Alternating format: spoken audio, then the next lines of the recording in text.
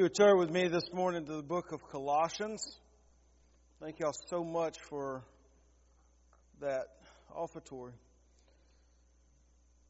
Book of Colossians chapter 2. We'll begin reading right at the end of chapter 2 and go into chapter 3. Life is filled with transitions. There are all kinds of transitions made. Some of them go slowly. Some of them go quickly. Some of them are almost unnoticeable. Some of them are extremely noticeable.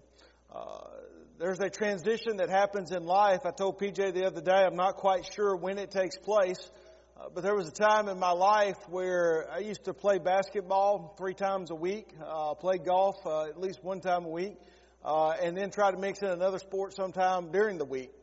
Now I coach 2 games of soccer and I'm dead. I don't know exactly when that happened. I would say it was sometime in my 30s, late 30s. Maybe it's just when I turned 40. This past May, PJ turned 40, May 31st, and we woke up and she went to get out of bed and she just moved a couple of inches and didn't move anymore. And she went, Jeremy, there's something wrong with my back. And I said, well, what did you do? And she went, I turned 40. Sometimes transitions get us and we don't even know it. And I know some of you are thinking, you don't even know anything. 40. Wait till you're 60. 70, 80, maybe 90. I'm sure it keeps transitioning. And I'm sure sometimes those things are unnoticed.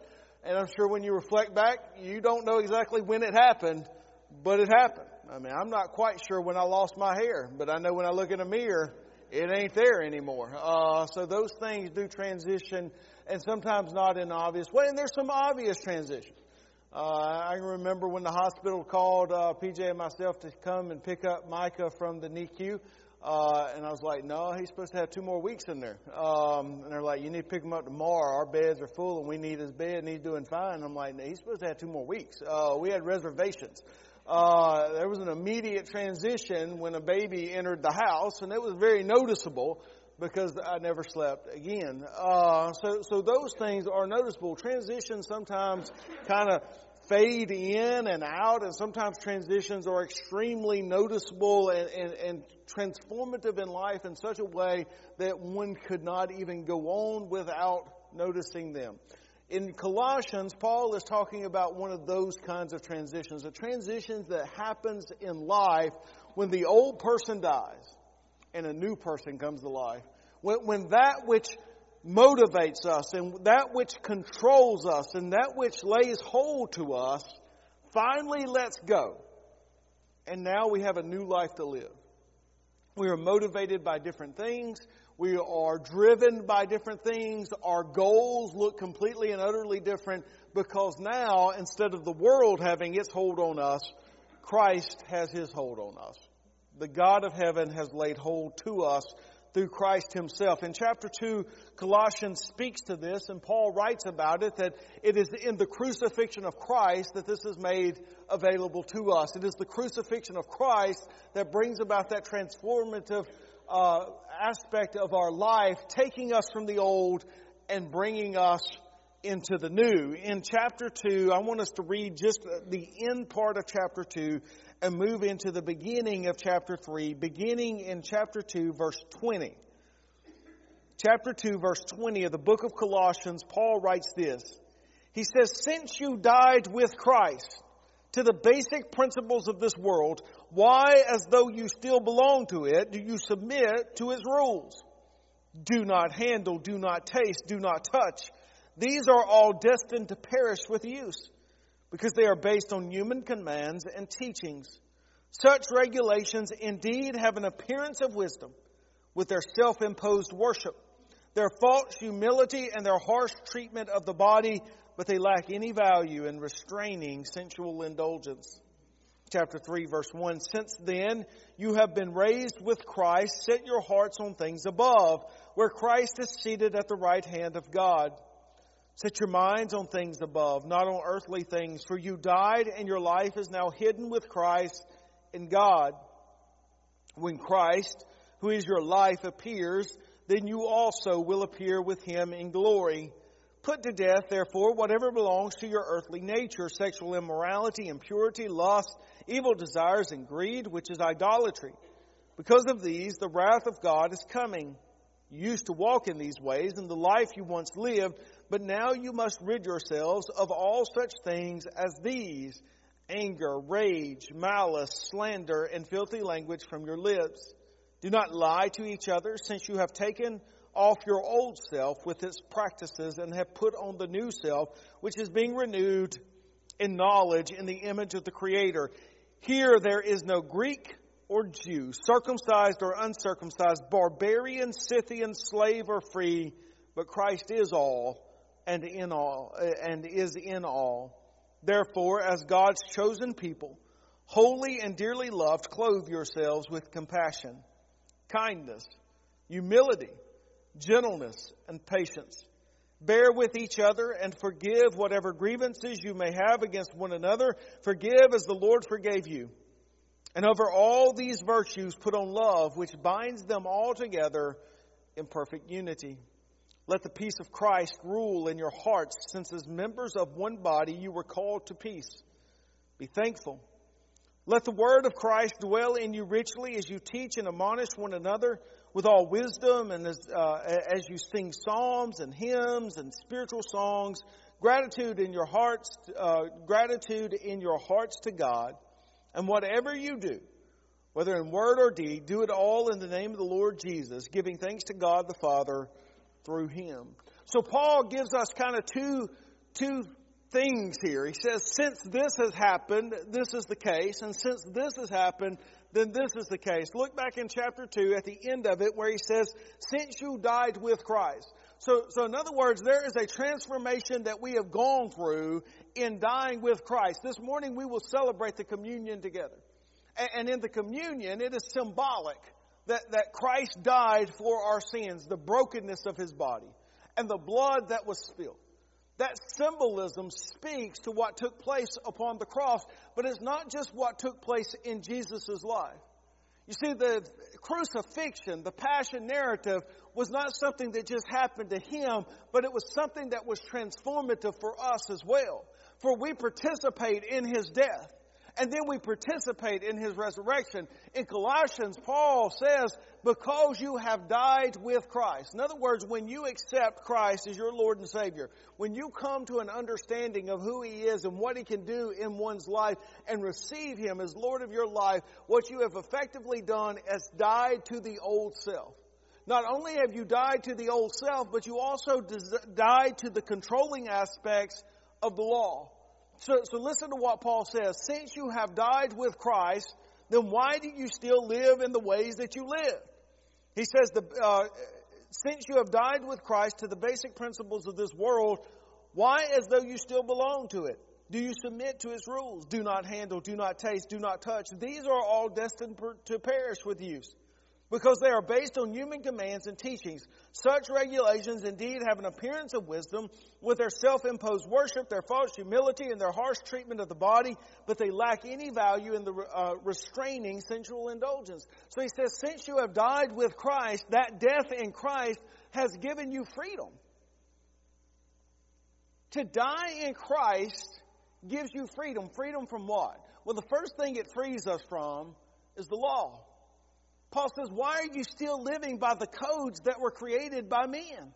In other words, these things do not come from God, but rather these regulations have been put on you by men, and yet you still want to live accordingly. Guys, when we die with Christ, we are set free from these man-made regulations. We are set free from the law. We rise above the law. The law becomes a tutor for us so that we recognize that we are not perfect. We recognize that we are sinners. We recognize that we need God, that we need Christ. We need His death. We need salvation. We need redemption. The law teaches us that. But when we are saved, in some ways we rise above the law. We are no longer constrained by it. Our lives are no longer dictated by it. Our lives are not under it. We are set free from it. And Paul says, if you have died with Christ, then you need to live as though you are free from it. These regulations that have been placed upon you. For the regulations may look good. They may look as though they are wise. but in all reality they do not serve the purpose. But then notice, he does not leave it there. For what that sounds like is Paul has opened us up and opened up a gateway to absolute freedom. And he says, since you've died to Christ, you don't have to follow these regulations, and these regulations are no longer in control of your life. But look at the beginning of chapter 3 where he says, but since then you have been raised with Christ, set your hearts on things above. So in other words, when we participate in the death of Christ, we die and we become free of these regulations and we become free of sin. And there is this abundance of freedom that comes into our life, and there's this liberty that comes into our soul. And now that we are free and we are liberated, Paul says, remember this. Not only have you died with Christ to these things to set you free, you have now risen with Christ to live in such a way. So when we rise with Christ, there are expectations of what we will live like. There is a transformation. We are not driven by control of laws, or we're not driven by the sin nature that existed within us. Now we are driven by something different. So when we are raised with Christ, our minds now are set upon those things which are heavenly. Our minds are not concentrating on those things which are earthly. Listen to what Paul says. Since you have been raised with Christ, set your hearts on things above, where Christ is seated at the right hand of God. Set your minds on things above, not on earthly things, for you died and your life is now hidden with Christ in God. When Christ, who is your life, appears, then you will also appear with him in glory. So being resurrected with Christ in some ways teaches us the life that we should live. Our minds should be focused on the things of heaven. Our minds should be focused on the things of Christ. Our minds should be focused on the things of God. God, just reflect for a moment. Just reflect for a moment about our lives. How much time and how much thought, how much impact does things of heaven have in our life? In other words, how much time of thought and concern do we give to those things of God? And how much time and thought do we give to those things which are earthly? It's a challenge. It's a legitimate challenge, because when you work jobs, guess what gets your attention? Those jobs. The things that come to your door, the things that come to your desk, the things that you have to accomplish, the things that you have to do. You don't get these moments to sit around and just reflect, meditate, to think. One of the things I came to appreciate about the great philosophers that I studied when I studied philosophy is they had to have money, because they just sat around by a fireplace in a smoking jacket and thought all day. Man, if I could just sit around in a rocking chair by a fireplace and think, there's no telling what I could think. That'd be brilliant. I don't get to do that. I get to sit in the hallway with kindergartners, and I get to go to the library with first graders, and then I get to go to meetings, and I get to do all those things. I get to mow yards, and I get to fix it. And it's hard not to be so focused on all the earthly things. Sometimes in your life, you're putting out one fire so you can go to the next fire and put it out, and you don't really have time to sit back, relax, and think. But there's a reason that the psalmist says, be still and know that there is a God. If we are to live our life, and if those things are to be the things that we are doing in life, the jobs that we hold, the tasks that must be accomplished, if they are to be worthy, if Upward Soccer is to be a worthy experience, we can run soccer and we can coach soccer and we can keep kids on a field. But if it's going to be a worthy experience, reaching the goals that we have for it, and more importantly, the goals God has for it within the nature of our church, then what we have to do is we have to focus on the things of God. Our mind must be set upon God. Our hearts must be set upon God. Guys, it is easy to get connected into a world. It is easy to get connected to earthly things. Sometimes it's hard to rise above that and to think of the things of God. In Augustine's theology and his ethics, what really makes one moral is when one can truly focus upon God. And what makes one sinful, what makes one opposed to God, is when we get so attached to the world. You see, in Augustine's thought, the world is down here, we are in the middle, and God is up here. So the world is beneath us. And what Augustine says is we so often get anchored to the world because the things of the world are of such interest to us, and the things of the world seem of such value to us. We get anchored to the world, and as we are anchored to the world, we cannot elevate ourselves to God. And the transformation that takes place in salvation is all of a sudden our focus changes, and no longer are we anchored to the world. No longer are we focused on the things of the world, but now our full attention and our focus and our heart and our mind and our soul is longing for the things of God and not for the things of this world. It's a beautiful thought. It's very scriptural. But guys, how many of us can say that we're no longer anchored to the things of this world? How many of us can no longer say that our focus is not this world, and that we've been elevated beyond it so that we now can focus upon God in a pure way, in a pure sense? What takes place at salvation, according to Paul, is the old dies. And what that means is we lose the desires and the longing and the tie to the world. And now we all of a sudden have been motivated to seek God. And in all things, whether it is the small things or whether it is the large things, we are seeking God in that. Every single thing we can do to the glory of our God. The smallest task in life can be done to the glory of God. Most of us disregard the small things. Most of us that sit in a classroom, we don't think necessarily making an A is all that important. A B would be good. Now, some of us are driven to A's. Some of us, no matter what it is driven to an A. My wife, it don't matter what class she's going to take, she's going to have an A at the end. And if it's got a minus after the A, she's going to freak out. Me, I was a little different. A minus and B plus, it wasn't separated but by a point. And I just assumed I missed it by a point. Most of us don't freak out over being perfect. Some of us do. But we get so attached and driven by the things of the world. And what we got to realize is the things that we do in this world, whether it is sitting in a classroom and taking tests, or whether it is working at a job, or whether it is taking care of our families, whatever aspect of life that we are doing should be done for the glory of God. And when that is our inspiration, and when that is what we are striving for, then the world becomes a better place through the Christians who live in it. But if we're not going to do that, and we're not going to work like every aspect of our life is lived out for the glory of God, then the world is not going to receive the blessing that it should from the lives that we live. We must be focused upon God, our thoughts, our mind, our hearts, and our soul. We must long for God daily and even every hour.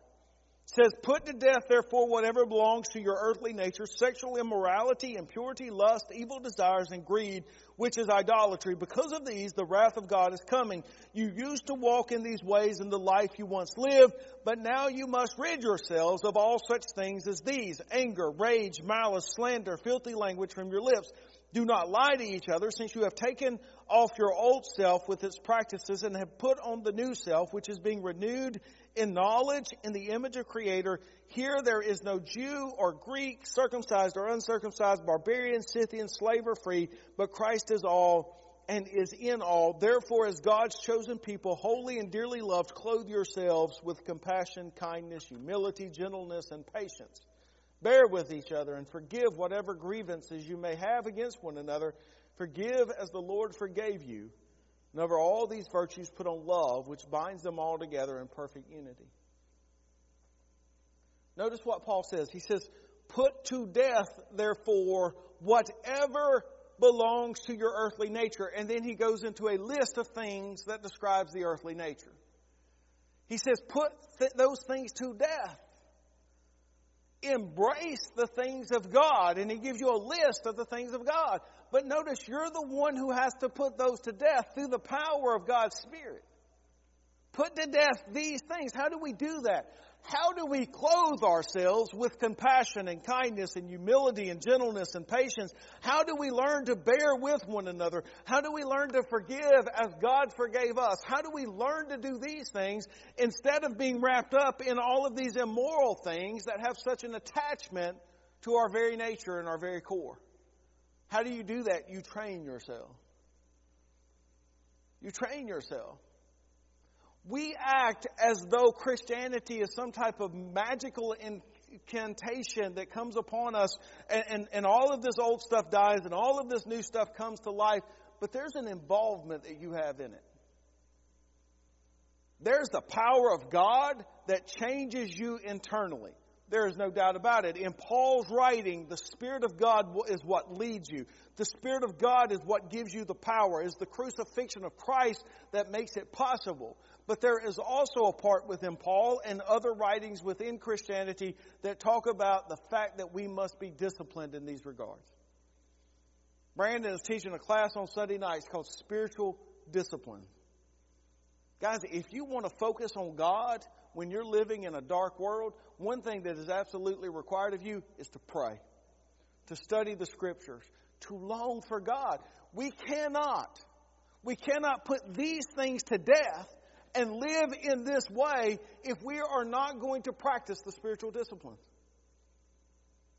You've got to long for that life. You've got to long for God. You've got to seek after God. You've got to strive to be the person God wants you to be. And that is a daily commitment. It's not a commitment that takes one day out of your life. It's not one stroll down an aisle. It is a daily commitment. Every single day you wake up, your goal must be to serve God. It's the only way that takes place. Now, the only way that it can happen is through the power of God. The only way that it can truly happen is through the crucifixion of Christ. But the only way that it can also truly happen is if you dedicate yourself to that. Paul was transformed on the road to Damascus, but Paul did not stop studying the Scriptures and continuing to serve and write and pray. Guys, we got to strive for the life that God has called us to. The Christian life is not an easy life lived. It's a difficult life. You have to surrender much.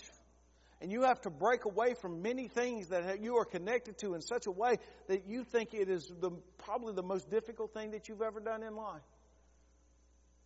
If you were to live the life that God has called you to. If you were to put off the old and put on the new.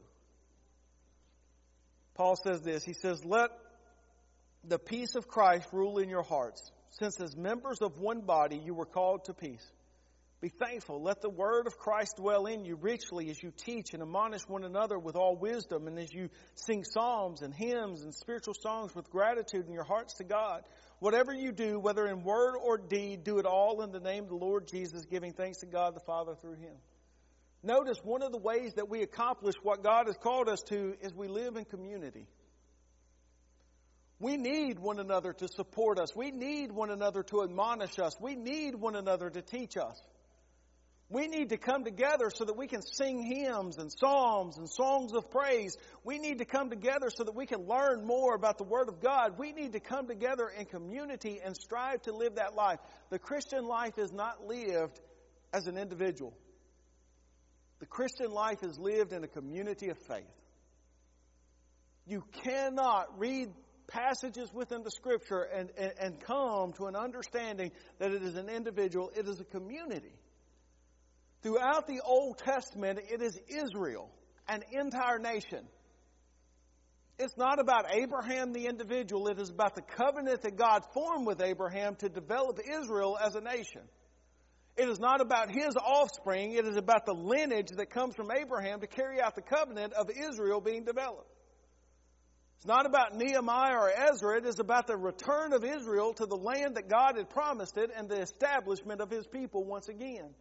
In the New Testament, it is not just about the nation of Israel, although there's a number of passages about that and concerning it, but now it is also about this development of what is called the church, ecclesia. That is a community of faith. And what Paul is saying is if we're to live this life, then we're going to need to be admonished. We're going to need to be taught. We're going to need to be prayed with. We're going to need to be supported. Come together in peace, with one mind, striving for one goal. And what you will discover is the new life that God has for you. Cannot do it on your own. Cannot do it by yourself. You will never reach the potential that you have as a person if you try to live this life on your own. For the Christian life is one to be lived in community. Are we able to put to death the old and put on the new? Are we able with our mind, our heart, and our soul to strive for the things of God above and beyond the things of this world? Are we able not only to do that as individuals, but are we able to do it as a community of faith, living out our call before our God?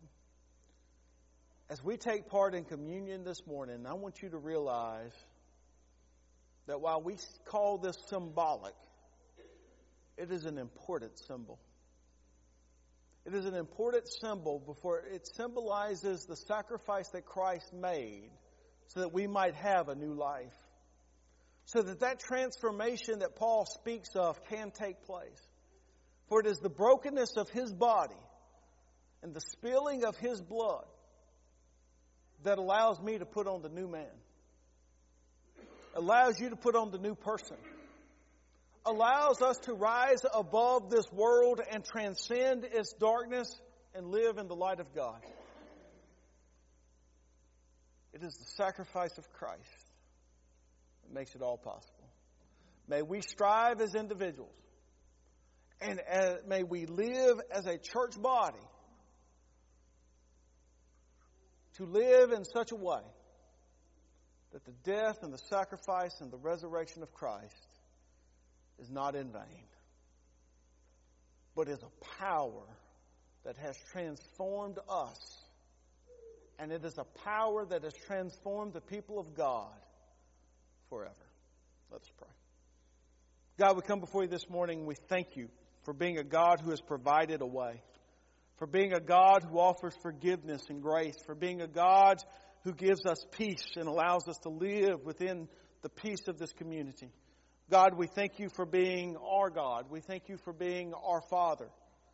God, we come before you and we thank you for the sacrifice that Christ gave so that we might move beyond the things that hold us down and anchor us into this world. God, we come before you this morning and pray that if there is anything that needs to be altered or changed in our life, as you search us wholly and fully, Lord, remove any dark element from our life, so that we might shine like the stars in the heavens and that we might live in the light of God. Lord, allow us not only to live as individuals for you, but allow us to live in a community of faith so that we might accomplish great and mighty things for your kingdom. For our ultimate goal, Lord, is not a selfish goal. It is a goal for the people of God. It is a goal for the kingdom of God. It is truly to glorify your name and honor you in all things. Lord, we pray these things in your most gracious and holy name. Amen. This morning we'll have a time of invitation. I pray that you will use that time of invitation to reflect upon yourself and truly what it means to come into communion with Christ at His table. I would ask that you reflect upon those things. And if there's any decisions that need to be made public this morning, feel free to come forward at this time. If you will please stand, Cassie, if you'll lead us.